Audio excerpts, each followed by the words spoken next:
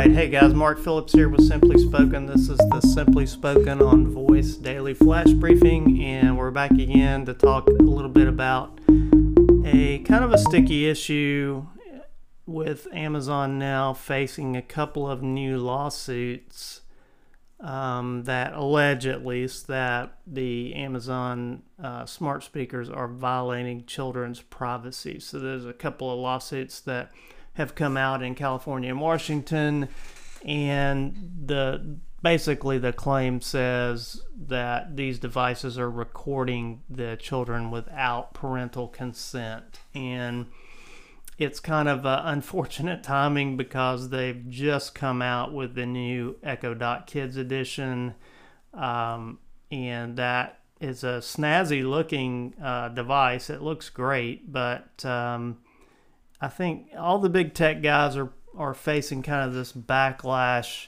in the privacy arena, and probably for good reason. But Amazon will have to respond to allegations that they're, kind of permanently storing interactions with children, and that kind of violates privacy. And I think that'll be an interesting thing to tease out. I think we have to think about, how kids are using these skills and whether or not those skills require parental consent, and those kinds of things will be a big ticket thing for not only Amazon, but everyone in the technology space as well as the voice space specifically. When you have a device that you invite into your home to sort of be part of your family and be a part of the interaction with yourself and your kids, then